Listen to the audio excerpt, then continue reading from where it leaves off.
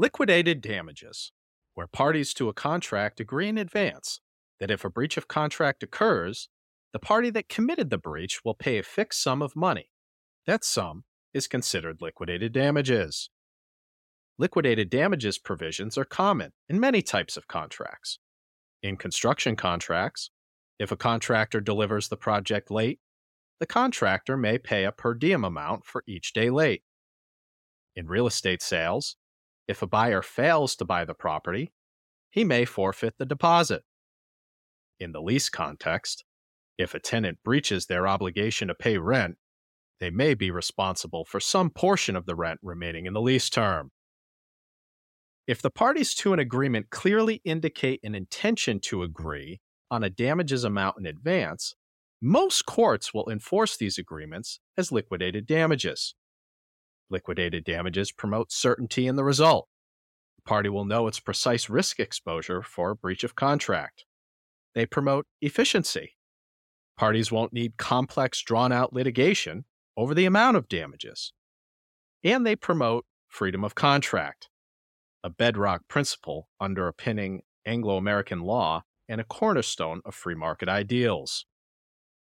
But the freedom of contract has its limits. Liquidated damages will only be enforced if the damages at issue are difficult to calculate and the liquidated amount represents a reasonable forecast of the expected damages. If a court finds the liquidated damages to be a penalty, it will not be enforced. On April 15, 2016, the Massachusetts Constable Service entered into a 5-year office lease with a major commercial real estate company in the Boston area. The Constable Service, a collective of 20 or so legal process servers, came to some notoriety as the Cowboy Constables due to their dramatic and sometimes provocative methods for serving legal papers. Hines, the owner of the company, personally guaranteed the lease. Shortly after the lease began, the Cowboy Constables lost a major contract and failed to pay their rent. The landlord terminated the lease and sought liquidated damages under what's known as an acceleration provision, which made the entire remaining rent for the full 5-year lease term immediately due. A Superior Court judge sided with the landlord and upheld the liquidated damages provision. Hines appealed. Would freedom of contract prevail? Or would the Cowboy Constables rein in this commonly used form of liquidated damages? This is Hines versus Cummings Properties.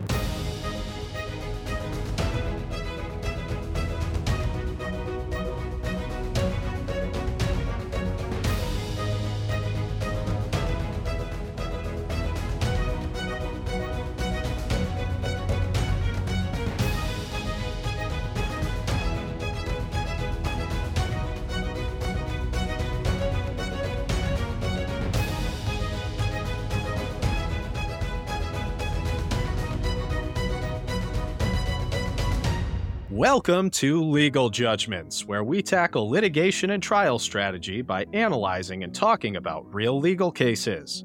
I'm Bob Stetson, a Boston-based trial lawyer at Burnkoff Goodman. Today we're discussing a case that has the attention of the entire commercial real estate community. To help us understand it, we're talking with Joe Simons, a Boston trial lawyer who represented Daryl Hines in this case. Welcome, Joe. Thanks for joining. Thanks, Bob. Good to be here. So, Joe, you won your appeal. The appeals court held that a lease acceleration clause like the one in your client's lease that essentially allows a landlord to re-rent the property and make money off of it, but not pay any of that money back to the defaulting tenant, represents a windfall for the landlord and constitutes an unenforceable penalty. Basically, in the lease context, the court is saying, there are contractual methods to make liquidated damages more equitable, more fair, and to more accurately account for the actual damages suffered by the landlord. And if you, as the landlord, don't account for that in some fashion, it's going to be considered an unenforceable penalty. And so I think that conclusion makes some sense on a number of levels, one being the practical level. Not all leases are created equal. The hot lab space in Kendall Square is going to be easier to re-rent than, an office space outside of 495. And if you're, as a court, going to treat those two spaces equally, you could potentially run afoul of the liquidated damages areas of the law. So that being said, the landlord in this case has appealed the appeals court's decision to the Supreme Judicial Court under a procedure known as further appellate review, or FAR. And the SJC has been sitting on this FAR application for, I guess, about 2 months. And looking at the docket today, I noticed that they've deferred it yet again another month. So the first question for you, Joe, is the SJC going to take this case? And if so, is there any fear that a conservative court like this is going to err on the side of freedom of contract and just say, hey, if the parties agreed to it, let the Superior Court judgment in favor of the landlord stand? Well, as you can imagine, this case having gotten a lot of attention, I've talked to a number of different attorneys wondering that and trying to gauge my sense of whether this is going to be taken up by the Supreme Judicial Court. And frankly, nobody knows for sure. But I will say, based on my experience with the Supreme Judicial Court and further appellate review applications, usually they deny them. They usually just, decide not to take them up. The fact that we just got this notice, I think it was yesterday or today even, and they said that they're deferring it, gives me some sense that they may be more likely to take it up.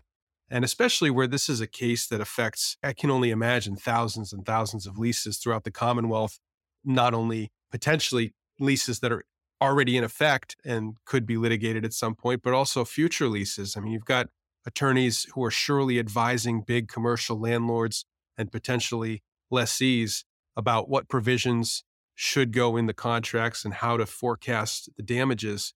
This really has, I think, shaken up the way that lawyers are advising their clients, at least for the time being, unless the SJC takes it up and finds another outcome for the case.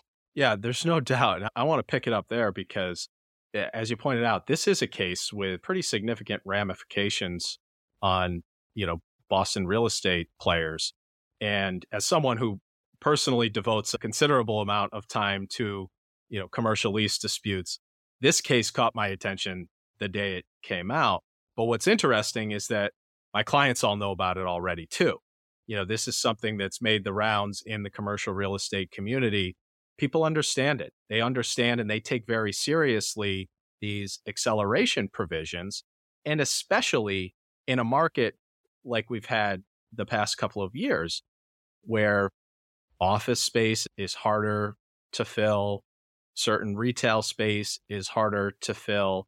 Landlords are taking these acceleration obligations seriously, and it's creating a lot of disputes. So if you have a provision that's written like the landlord's provision in this case, that could create a real problem for you if your tenant decides to walk out the door. And so this is a case that is really at the center of the commercial leasing world, at least. And I know from our discussions, commercial leasing isn't necessarily your bailiwick. I know a big part of your practice is focused on criminal trial work. So can you tell the listeners how you got kind of involved in this case? Yeah, it's funny that I somehow ended up with this case that now had such a major impact on commercial leasing when I don't think I've had another case that ever had to do with commercial leasing. So my client, Hines, is a guy that I've worked with before. So actually, going back to your earlier introduction about the Constable's office, Daryl is a constable, he's an entrepreneur, and he's a guy that's willing to, take risks, but calculated risks that back in 2017 landed him in hot water. So I initially represented him on a criminal matter related to the constable work that he did. There was a case that was in the news where he was charged with about 20 different offenses, some gun-related charges, some impersonation of a police officer offenses. And really, just like the case here, the case there, the facts weren't contested. He had gotten certain Glock firearms that are law enforcement only. He had given them to members of his constable's office. And normally civilians can't have those guns, can't give out those guns. There's no authority in which to do so. He had uniforms for himself and for his constables, and he actually created a thriving constable business. In addition to serving papers, as most people think of constable work to be confined to, they also made arrests in certain cases, both criminal and civil. Very few constables would take that on. But Darrell, being a man of intellect and somebody who scoured the law before he took on the endeavor of becoming a constable, he found out that there were still laws on the books that would allow for constables to make arrests in criminal or civil cases. He found out that constables might be considered law enforcement according to his interpretation of various statutes that go back hundreds of years. So the actions that he took in his understanding of the law were legal. Obviously, the prosecution didn't feel that way. So I had gotten involved in his criminal case. We took the case all the way to trial, and some of the charges got dismissed prior to trial. I think 12 of them remained, and they went to a jury, and the jury acquitted him of all of the remaining charges. So he was vindicated in that case. And, throughout that process, he and I became friends. And, whenever he has potential clients, he thinks of me. And then when he himself came involved in this contract dispute, at first he got a different attorney when the constable's office was taken to court in the Woburn District Court. But when the landlord took him to Superior Court and he got served with a summons and he was being sued personally, he came back to me, asked me if I'd take it on. And frankly, my first response was, no, this is not within my wheelhouse. I don't know what I'm doing. You'd be better off with somebody probably like you, Bob, somebody that really is an expert in this area. But, Darrell's like I said, he's become a friend. He's a charming guy. He kind of explained the situation and it really felt unfair. And obviously I didn't know anything about liquidated damages, but the way that he described and the way the complaint read was exactly how it came to fruition, is that this landlord was looking to get a full 5 years worth of damages, even though Darrell had tried to get out of the lease very early on. In fact, he tried to get out of the lease before he even took possession. I don't know if the facts aren't completely fleshed out in the appeal, but he signed a lease. Then the lease was supposed to take effect in a few months. And even before he took possession, he tried to get out. The landlord's position was, too bad, you owe us the full amount either way. And the rest is kind of history. Well, for somebody that doesn't know much about liquidated damages, you've certainly acquitted yourself well in this case, Joe. And, one of the things that struck me about your last response was how cautious and knowledgeable Darrell is and has been about the law.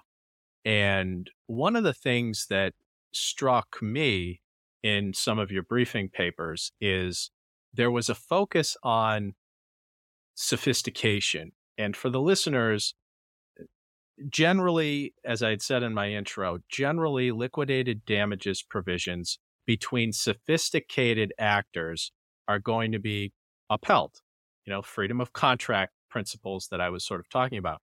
And I know you went through great lengths to portray this situation as kind of, the landlord being sort of the sophisticated Goliath, we'll call him, versus the unsophisticated David and Darrell Hines. How do you think, well, I guess this is a two-part question. Number one, why did you decide to make that such a focal point of your presentation?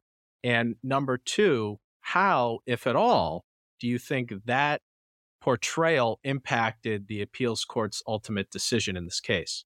That's a good question. And I do think, despite what I said about Darrell being an intellect and really scouring the law, he's not a lawyer. He's got no legal training.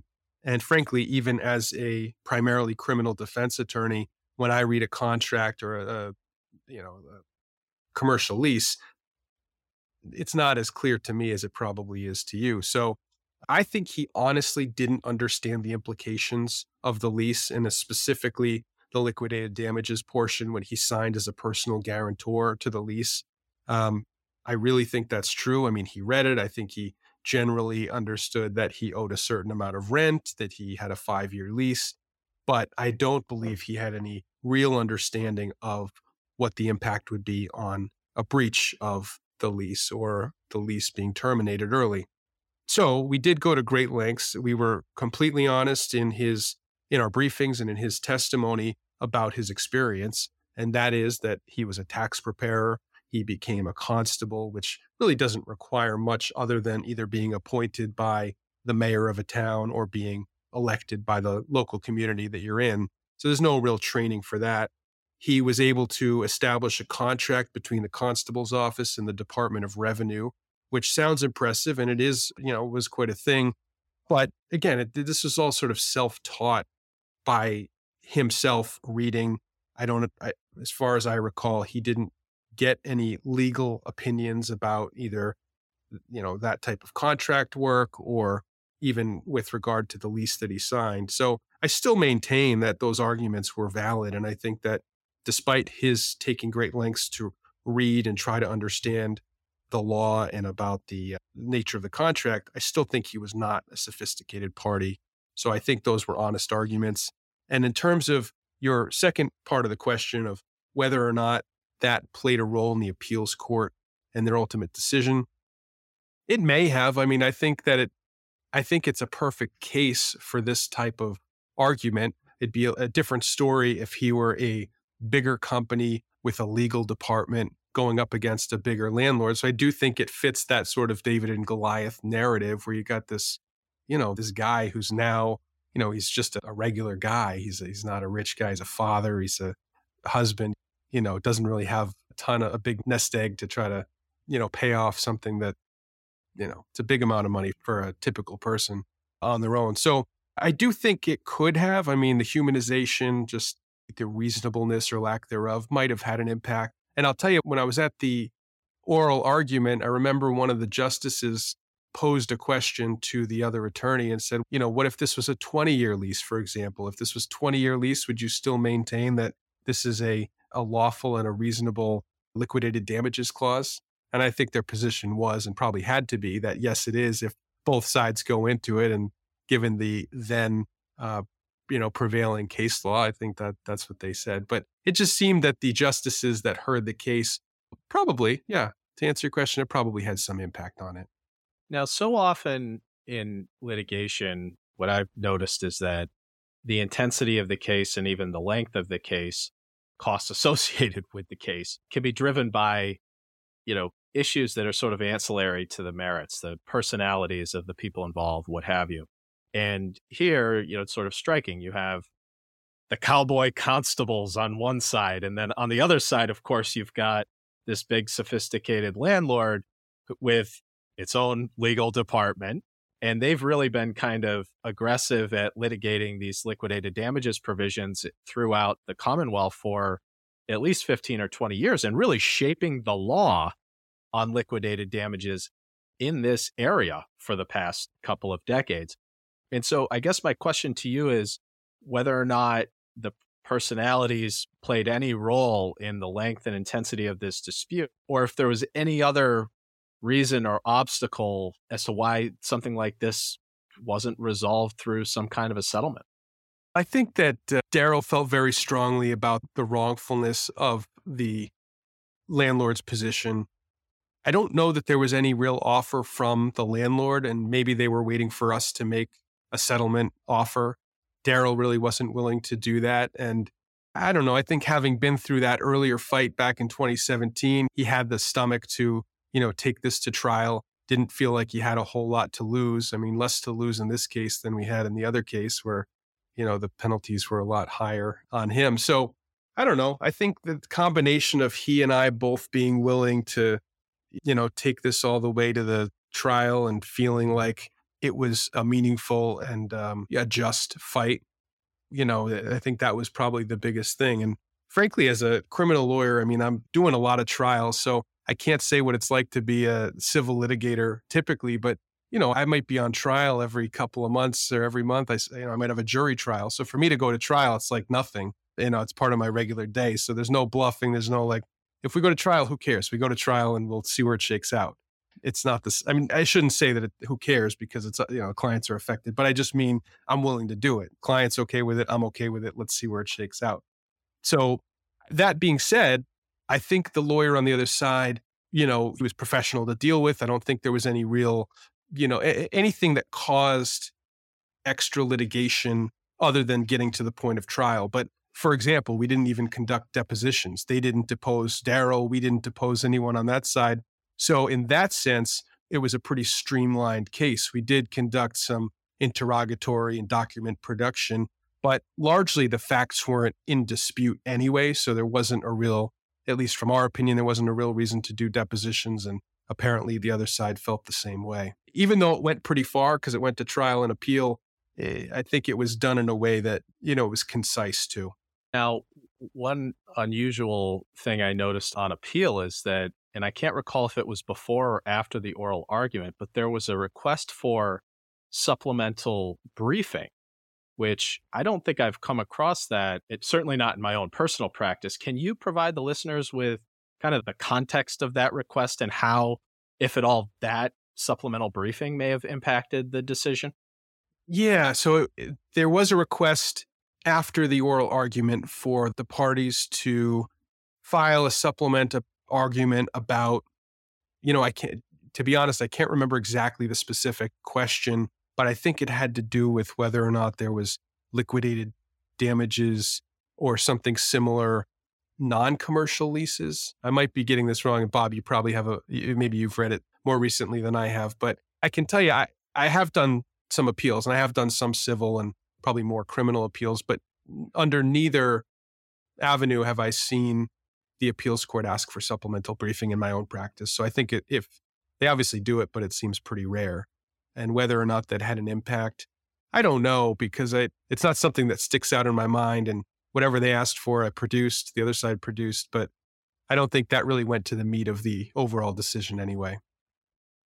Well, listen, Joe, thank you for joining us today. Congratulations on the victory at the appeals court and wish you the best of luck with the SJC.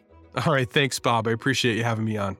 That's our show. Check out the show notes for more information on today's case. Also, if you were involved in an interesting civil case or know about one that you think would be a good topic for the show, reach out to me at rstetson@bernkopflegal.com. That's rstetson@BERNKOPF legal.com. If you like what you heard, please subscribe to this podcast and leave us a positive review. Follow us on Instagram @LegalJudgments, on Twitter @legal_judgments, and on LinkedIn @Legal Judgments Podcast. And don't forget that E in judgments.